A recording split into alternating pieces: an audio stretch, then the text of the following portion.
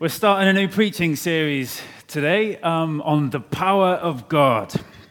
And the reason why we're doing this is because our faith doesn't just rest on persuasive teaching or good arguments, or it's not just a set of inspirations to live our lives well. It's not even just an intimate relationship with God. It also rests upon the power of God.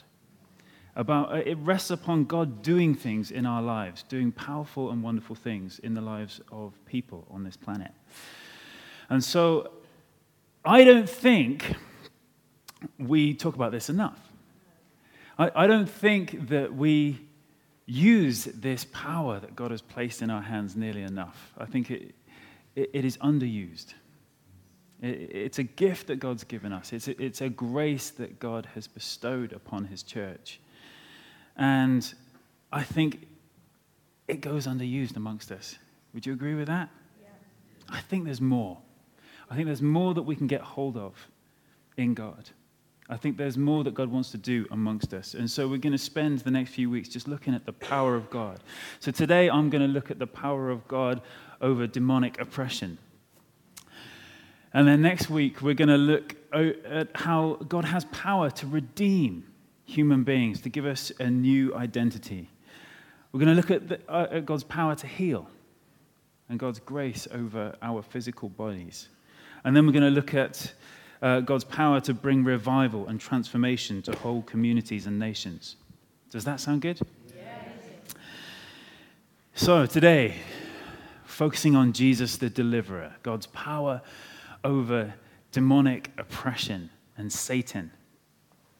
I am not going to try and give you a comprehensive theology of good and evil this morning, because I want to give time at the end to be able to do some responding, to be able to welcome the Holy Spirit and to receive some of the freedom and the deliverance that he loves to bring to us.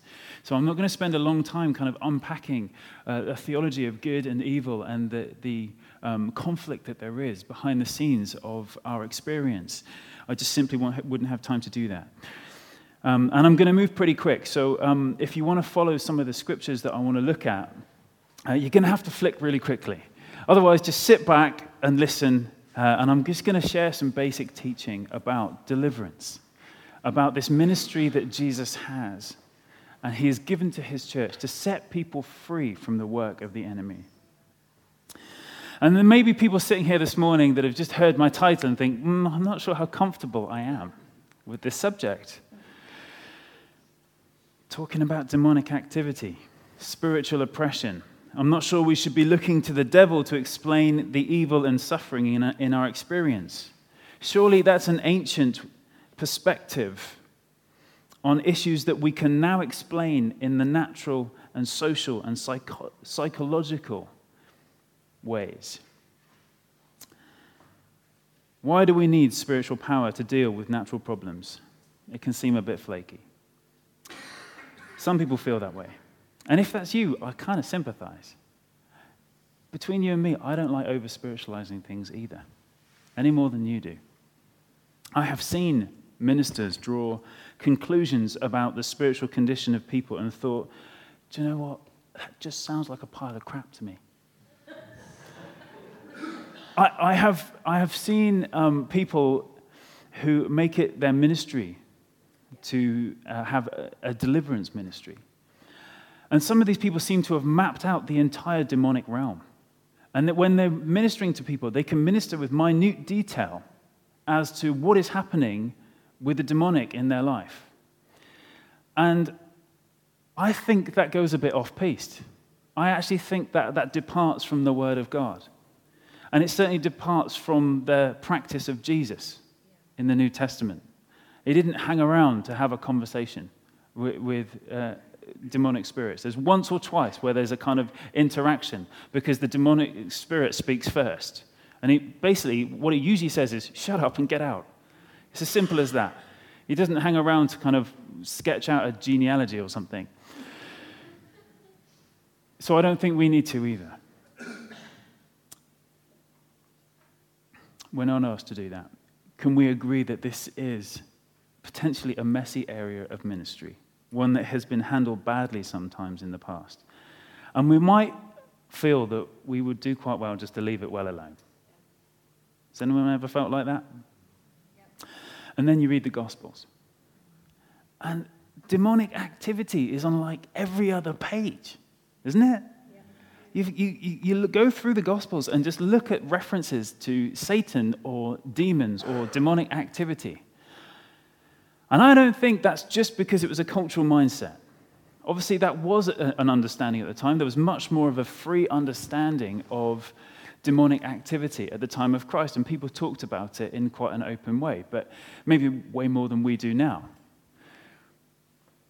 But I believe my Bible, and I believe that when Jesus gets going, dealing with something in the Scriptures, I should be taking notice, because actually he's teaching me something. And Jesus talked about it a lot. More importantly, he made the task of setting people free from demons the very center of his ministry. There's actually no getting around it at all. In fact, John, his closest disciple, describes the ministry of Jesus in his epistle as a mission to stop what Satan is doing in people. 1 John 3, verse 8. When people keep on sinning, it shows that they belong to the devil, who has been sinning since the beginning. But the Son of God came to destroy the works of the devil. That's one way of describing why Jesus came, to destroy the works of the devil. He wants to undo the work of the demonic realm, the damage that is done in people's lives. He wants to see people blessed. He wants to see light flood in. He wants to see wholeness where there has been captivity. And that's good news. And he modeled this as his first priority. Go through the Gospels. Almost every time that it says many were healed, it also mentions that many were released of unclean spirits. You can do the study yourself. When the Gospels speak of people coming to Jesus because they heard he was in town, frequently it says that many sick and demonized people came. Matthew 8, verse 14. When Jesus came to Peter's house and he saw Peter's mother-in-law lying in bed with a fever, he touched her, and the fever left her, and she got up and began to wait on him. When evening came, many who were demon-possessed were brought to him, and he drove out the spirits with a word and healed the sick. Many. I don't like this rendering of demon-possessed. I don't like the idea that anyone can be possessed by anything demonic, that can be owned by anything demonic particularly. That just doesn't sit with me very well. Demon harassed, maybe, almost like when you might see a piece of property, and a demon can move in a very significant way, like a person can move into a property, but he's a squatter. He doesn't own the house. He has no legitimate right to that place. And do you see what I mean? So if a demon harasses your life and comes in a really significant way, in a way that starts to take over and control, it doesn't mean that he has a right to be there. And Jesus made it very clear that they don't, and sent them packing whenever he came into contact with them. But what I want you to see here is that when the crowds were coming, healing was happening and lots of deliverance ministry. This was central. Jesus restoring lives by taking authority over spiritually charged issues and releasing people to live at peace. And it's actually very lovely. Scores and scores of people would come from encounters with Jesus, and they would go home with a brand new peace in some area of their lives, with a transformed life. In some way that they had been controlled and their buttons had been pressed. And they had been behaving well in a way that was damaging their relationships and ruining the most significant relationships they had in their lives. And it had been causing them to function in such a way that they were limited in their life, that they could go no further. These were things that their nearest and dearest would have been keenly aware of. And they would go home different. They would go home without that same issue plaguing them the whole time. And people would come to them and say, "What's happened to you? You're different." They could see it. It was a beautiful thing. And this was the same ministry that Jesus then passed on to his disciples. when he told his followers to go out into the villages to continue this ministry of the kingdom of God, what was the first thing he gave them? Power and authority over the demonic realm. It's the very first thing. So look in any of the Gospels. Matthew 10, verse 1. Jesus called his 12 disciples together and gave them authority to cast out evil spirits and to heal every kind of disease and illness. Gospel of Mark, chapter 3, verse 13. Afterwards, Jesus went up onto a mountain and called out the ones he wanted to go with him. And they came to him. Then he appointed 12 of them and called them his apostles. They were to accompany him, and he would send them out to preach, giving them authority to cast out demons. Gospel of Luke, chapter 9, verse 1. One day Jesus called together his 12 disciples and gave them power and authority to cast out all demons and to heal all diseases. Then he sent them out to tell everybody about the kingdom of God and to heal the sick. There's no escaping it. It's in every gospel. This is one of the main things that Jesus wanted his disciples to do, to throw out demons. And then he does the same with the even broader group of the 72 disciples. When he sent them out, this bigger group went out in twos, and they had to take their message to the villages and then return to Jesus and give their report. And they were super excited when they came back to Jesus. When Jesus sat them all down and then went through with them one by one. So what happened to you? When you guys went out, what did you see? What happened? And they were just on cloud nine. They were stoked because they'd seen so many people set free. They'd seen widespread freedom and peace and security and healing and families restored. And do you know what the main thing they reported back to Jesus was? Luke 10, 17 to 20. They joyfully reported to him, Lord, even the demons obey us when we use your name. And what did Jesus say? Yes, he told them. I saw Satan fall from heaven like lightning. Look, I have given you authority over all the power of the enemy. Say, all the power of the enemy. All the power of the enemy. It's wonderful. I have given you authority over all the power of the enemy, and you can walk among these snakes and scorpions and crush them. Nothing will injure you. But don't rejoice because evil spirits obey you. Rejoice because your names are registered in heaven. Hallelujah. In other words, don't let our authority over the demonic realm become our identity. That's not what we're here for. That's not something that defines us. It's something that we have to do. It's a job that we have to do, and it's a beautiful job. When the people on the receiving end receive peace for the first time in years, when the darkness is chased away and the light comes in and people feel set at peace and feel free, it's a wonderful job, but it's a job. Actually, what we should be rejoicing about is the fact that we belong to Jesus, that we are people of heaven, that we have a Father who calls us by name, and that we belong to this wonderful, wide family that is characterized by him and not by anything in the darkness. It's a lovely passage. I think we could chew on this one for a while, but just for now, I simply want you to see what got Jesus' disciples so fired up as they watched the Holy Spirit at work. It was this beautiful instant change that came over people as they recognized the enemy's work and then destroyed it in Jesus' name. They watched freedom come in front of their eyes. And it's what I love about deliverance ministry. It's the rapid transformation. It's not like some slow healing process, which can be great to watch too. It's much more instant. It's much more 1 minute, the anxiety is there, the next minute it's gone. 1 minute, that addiction can be there, the next minute it can be gone in a way that only God can do. And I love that. And hopefully we've all heard stories of how God has, with a word or with a truth encounter or a power encounter, ministered to someone, and someone has been transformed just in a moment of a touch of the Holy Spirit. Do you all have stories like that? Yeah. Some of the most oppressive powers in human experience can be released. Heroin addictions lifted off people without any withdrawal symptoms. Just there 1 minute, gone the next. Suicidal people instantly given rest and hope and a hunger for life. You name it, God has removed it.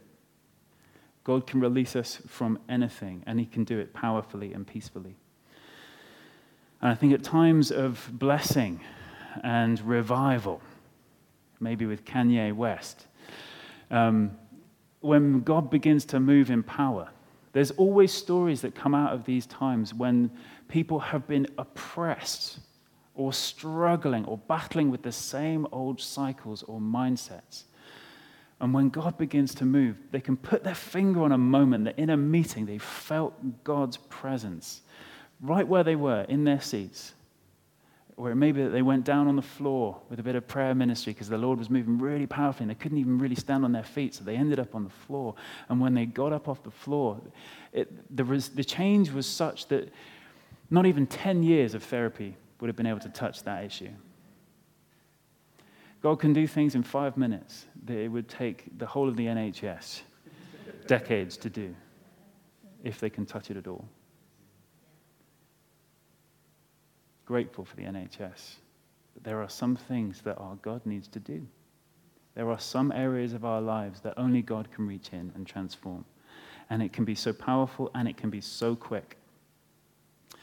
So we shouldn't be surprised that the New Testament crows about deliverance ministry. It's pretty special. And if you look at the early church, it was central to their practice too. It wasn't just sort of with Jesus, and then when the early church was formed, they got on with other things like, writing the rest of the New Testament and building church hierarchies and structures. The early church got on with this as a central ministry, and whenever you see healing in the book of Acts, usually you see deliverance as well in some way. So if you look at Peter, it says in Acts chapter 5, as a result, people brought the sick into the streets and laid them on beds and mats so that Peter's shadow might fall on them as he passed by. That's so cool. I want to do that. Crowds gathered also from the towns around Jerusalem, bringing their sick and those tormented by impure spirits, and all of them were healed. Love that. Look at the Apostle Paul. God did extraordinary miracles through Paul, so that even handkerchiefs and aprons that had touched him were taken to the sick, and their illnesses were cured, and the evil spirits left them. That's pretty cool as well, isn't it? Love that. So you've got this kind of dual ministry that's flowing in the early church of healing and deliverance, healing and deliverance. And sometimes you can't even tell which it is. So someone comes ill in some way, with a life brokenness, and it may be a physical infirmity. And sometimes they seem to treat it like a spiritually held thing, and sometimes it's a physical thing. And sometimes it's a bit of both, and I don't think we always know which it is or how we can distinguish between it. All we know is that this person has a brokenness of some kind. And we have authority to go in and to pray and ask that God in his grace would do something special. And I think one of the reasons why healing and deliverance flow so much together is because our bodies and our souls are so connected, And when you read the Gospels, Jesus doesn't seem to distinguish between the two that much either. In Luke 13, you can turn there if you want, in Luke 13, from verse 10, it says this: on the Sabbath day, as Jesus was teaching in a synagogue, he saw a woman who had been crippled by an evil spirit. She had been bent double for 18 years and was unable to stand up straight. When Jesus saw her, he called her over and said, "Dear woman, you are healed of your sickness." Then he touched her, and instantly she could stand straight. How she praised God. So why was this woman bent double? Anyone?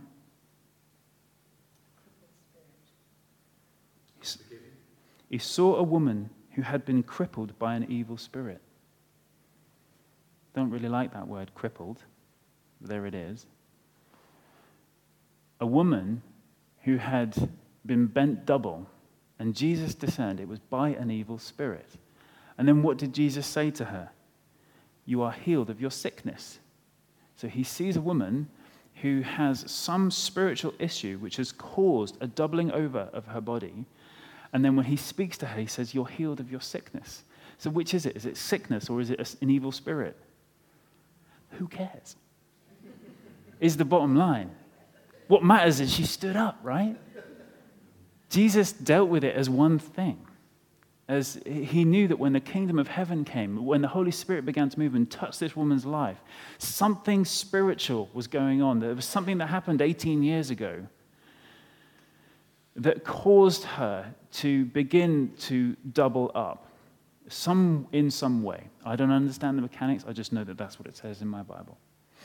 And I've seen this in ways when I've worked with people, that sometimes they can put a finger on a time when something went a bit wrong. Something which has then caused a problem for years. And it's been a reoccurring issue, and it's got worse and worse and worse and worse. And it needs a touch of God to undo something that happened back then that was causing all these problems. And when that thing is undone, whatever it is, it's amazing how then healing comes very quickly. And I love that. Just imagine your next door neighbor has been doubled up for 18 years. And if you just minister a touch from God and take authority over a situation, that person could be healed. Just imagine that.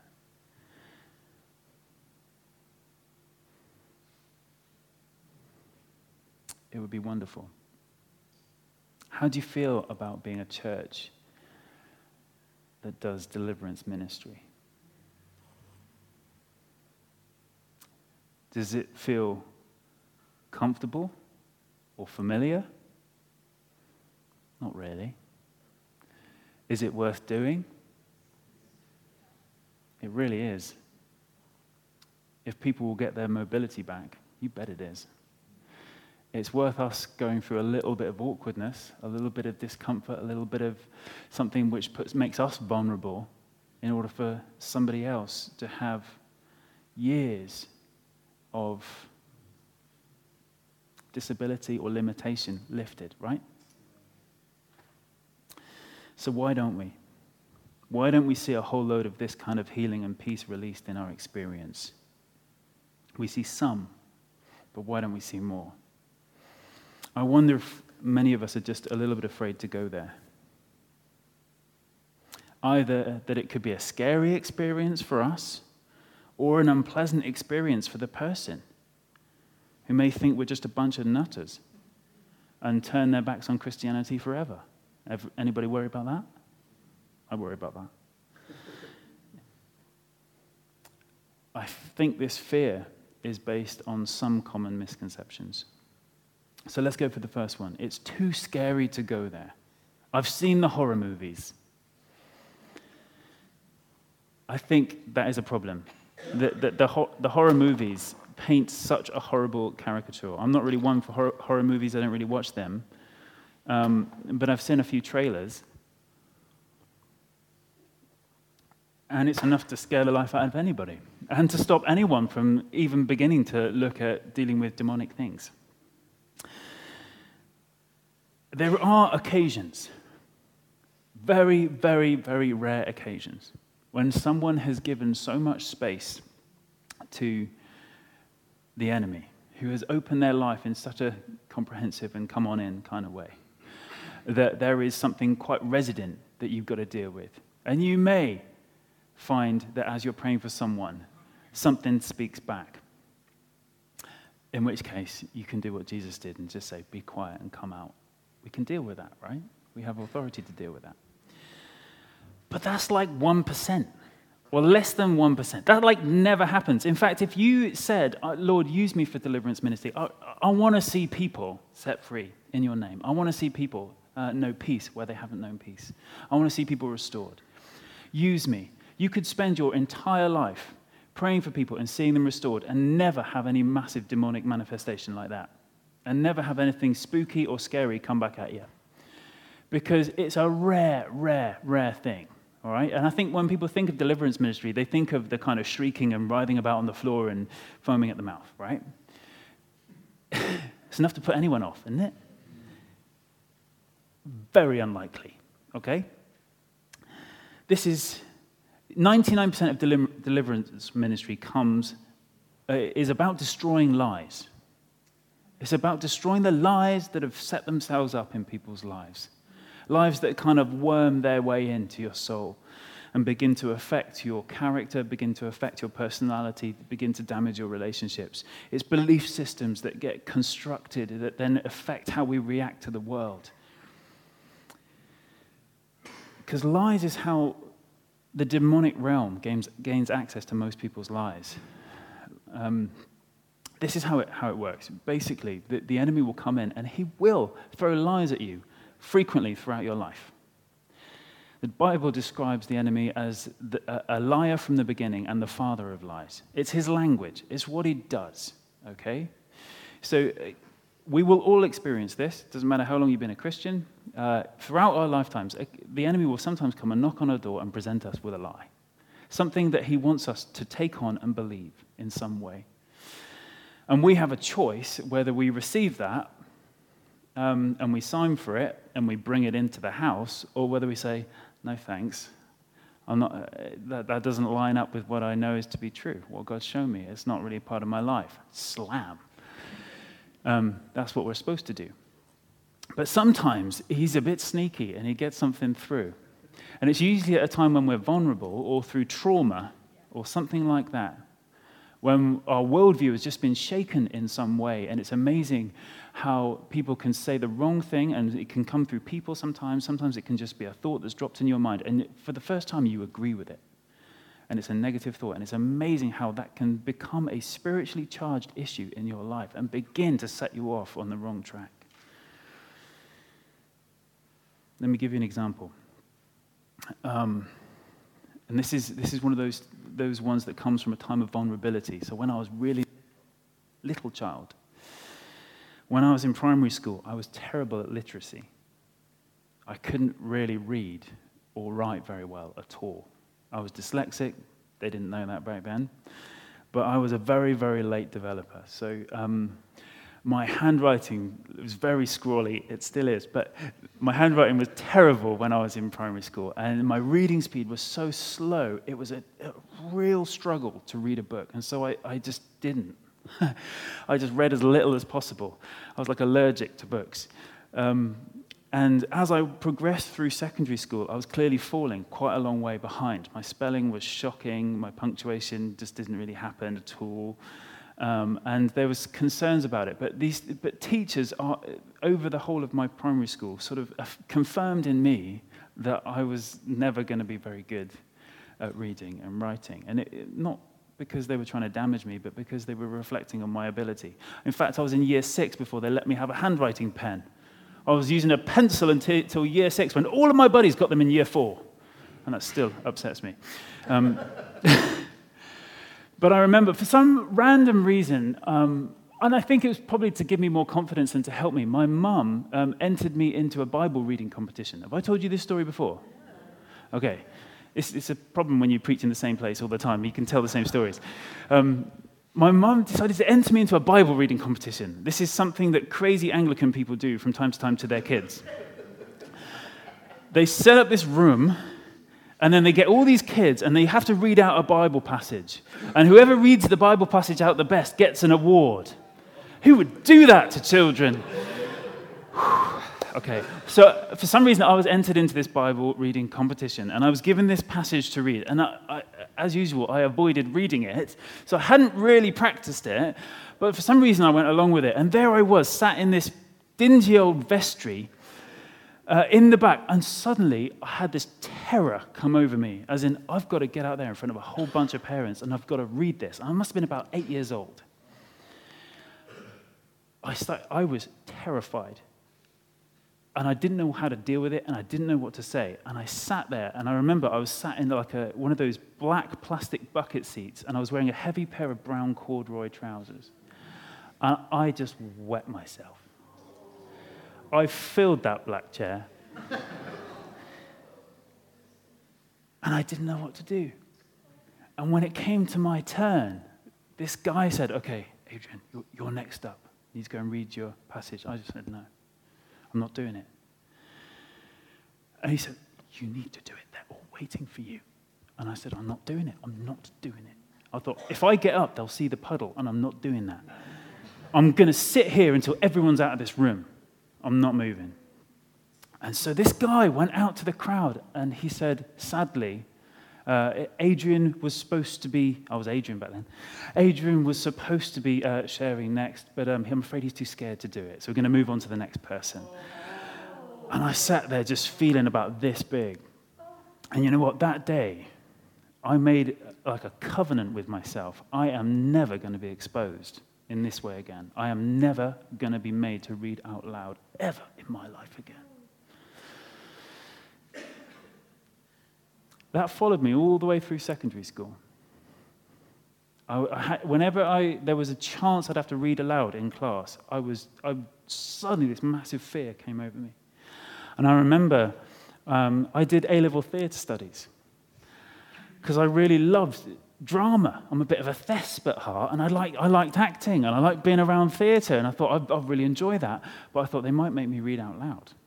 So I made my theatre studies tutor promise that he would never make me read a script aloud in my group. I'll come and do your theatre studies course, but as long as you make sure I don't have to read.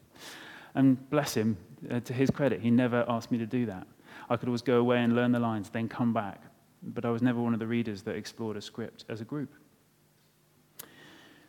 It wasn't until university that I was sat in a pub talking with someone about how I couldn't read the Bible. That this guy said, "That's rubbish. Who told you can't read the Bible?" Well, I've never been able to be much of a reader. Whenever I read the Bible, I just don't understand it, so I sort of read a few words and then I close it and just hope that I might connect with God in some way. He said, "That's rubbish." He said, "You and me, Thursday night, come to my house." And so I went to this guy's house. And first thing we did was talk about why I thought I couldn't read. And I said, it's always been the way. I just can't read, especially can't read out loud. And he just looked me in the eye and said, "That's not true. We're going to pray right now that lie is broken off your life."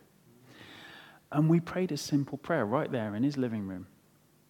And I didn't writhe around on the floor or foam at the mouth or throw up or something like that. But I just felt the peace of God come.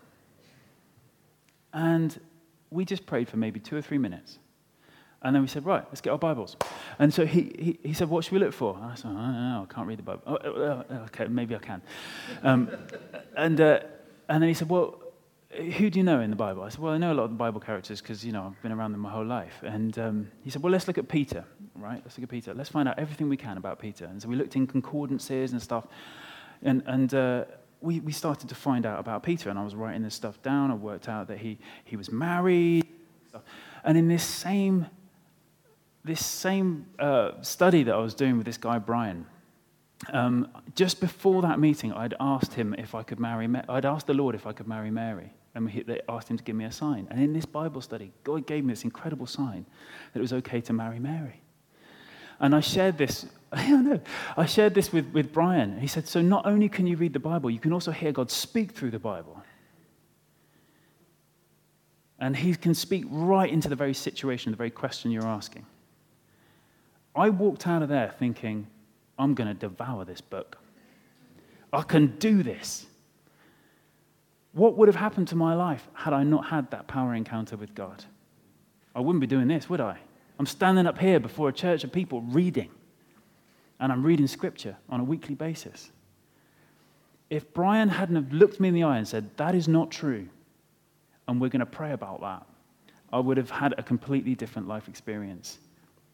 That is often what deliverance ministry looks like. There is a problem in your life. There is a stronghold of some kind in your life. There is something which is not functioning, something which is holding you back, something that is causing you to not be able to be the fullness of who you are. And one day the Holy Spirit will just say, "Right, I'm dealing with that now. You don't need to live that way any longer. I'm going to lift that off you today." And I think all of us would be in our comfort zone with that, wouldn't we? Do you all feel like you could pray for someone in that way? It's very, very simple.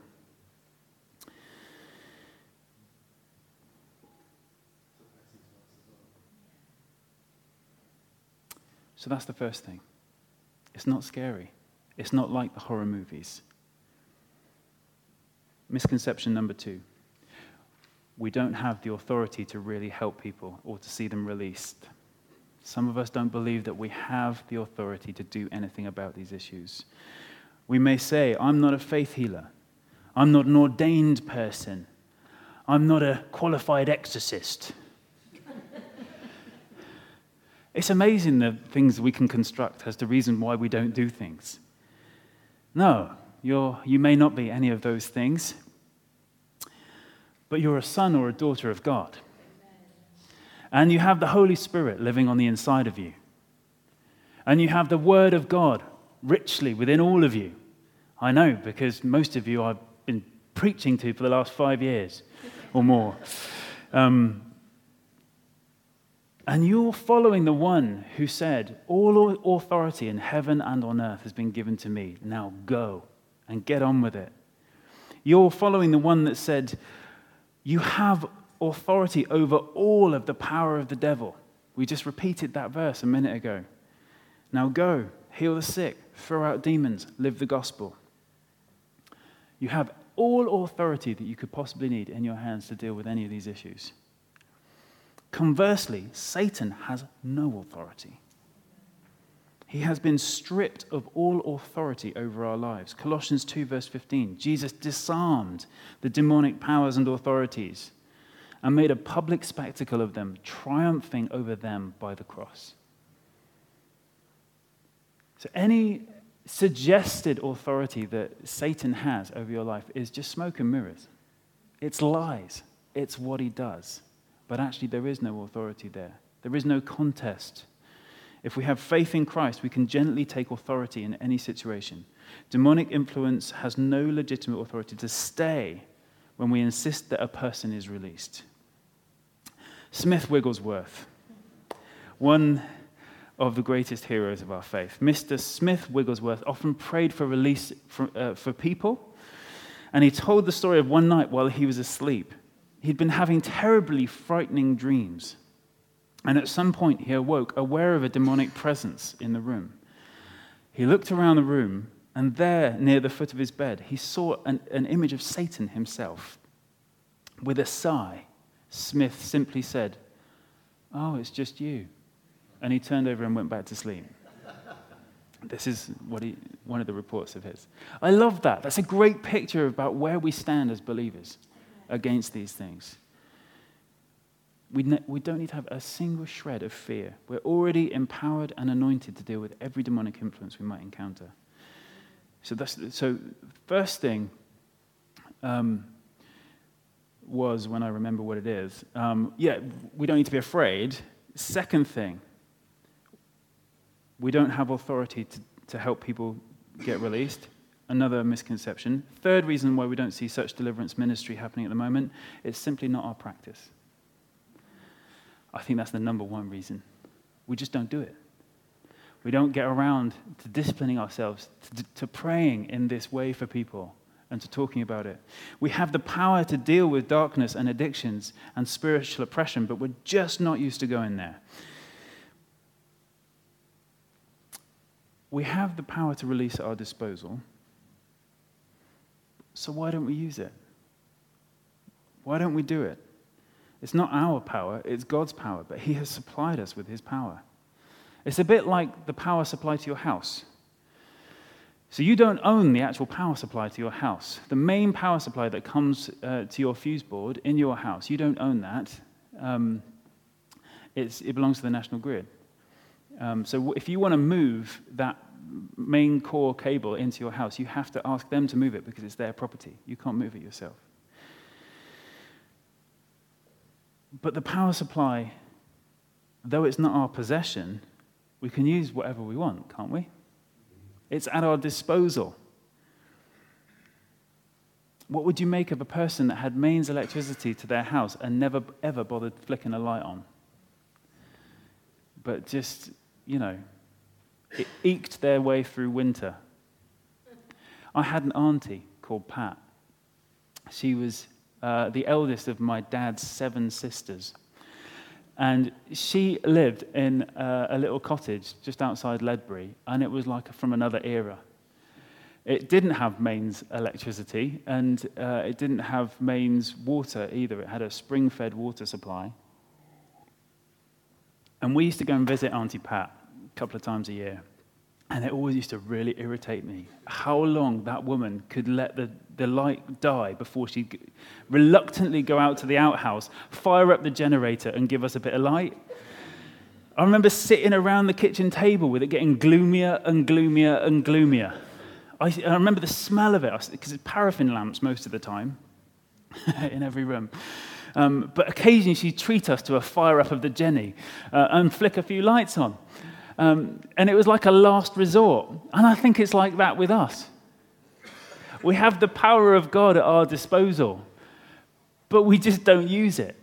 And sometimes life can get gloomier and gloomier and gloomier. And when we really can't function anymore, then we might cry out to God and say, God, we need some of your power in this situation. That's what we're like. And I think we've got to change it.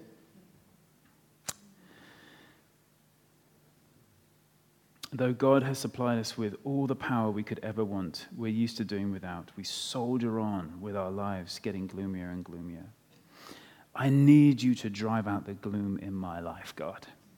That needs to be the prayer that we have. I really like rustic houses, but I don't like spiritual darkness. I don't like oppression or spiritual depression or fear or rage or addiction or any of these things that just rob us of the best from our lives. They cast a shadow over our lives, and they damage our most significant relationships. They frustrate God's wonderful purposes for our lives. I nearly got knocked out of this, but thankfully God rescued me. And I just think it would be so sad if people stayed in their struggle and their gloom for year after year after year just because we weren't in the habit of applying the power of God. Amen? So we need to learn to flip the switch and to see God flood in with his light. How do we know when someone needs releasing from demonic oppression? Sometimes it's obvious. It could be attacks of fear or self-loathing or anger or whatever, and it's obvious. Sometimes it needs to be spiritually discerned, where someone comes and they realize they've got an issue, they're stuck in some way, and it takes a little bit of praying around and asking the Holy Spirit, and it might take a period of time before we discern what that thing is. And then once you can put your finger on it, then you can deal with it. But once we've identified the problem, we need to know how to set people free. And it is ABC. It's not rocket science. So I'm going to put it up.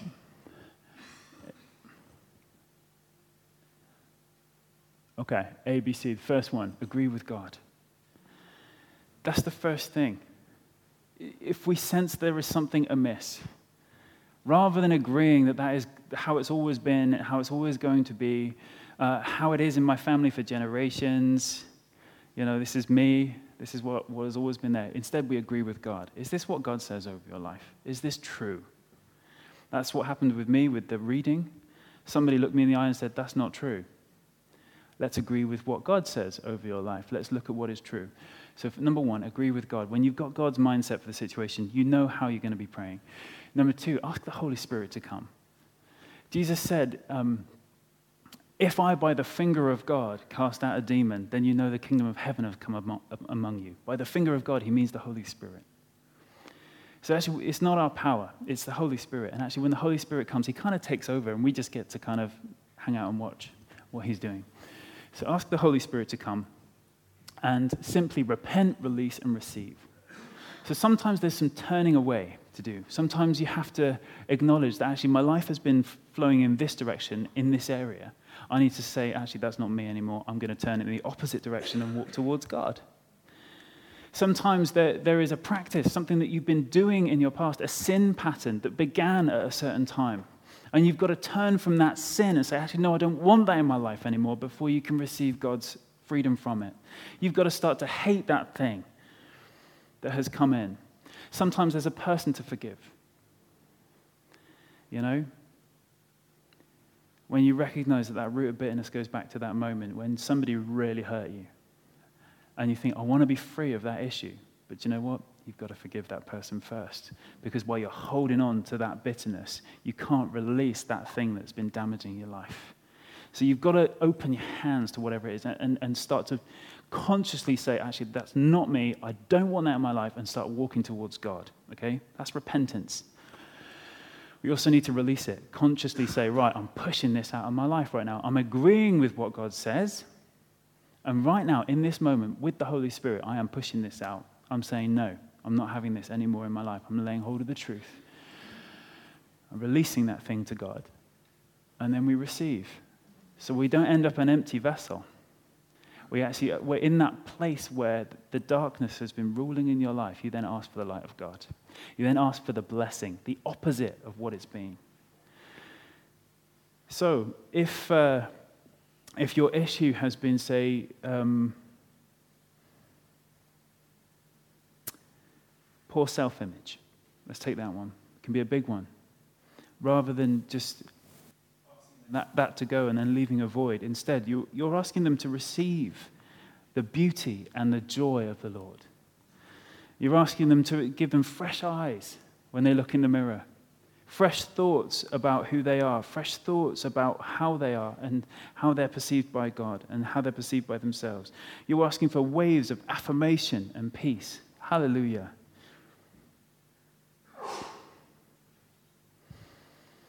We want to go for full restoration. Not just back to zero, if you like, not just sort of set to nothing, but full restoration. We want it to be that part that was darkest in their life becomes the most shining part of their life. So that when people who know them best see them after this time, where God has done something special in their life, they say, you are completely different. What has changed? And that we can share the testimony of our lives. Let's press in for that. The best of the best. Amen?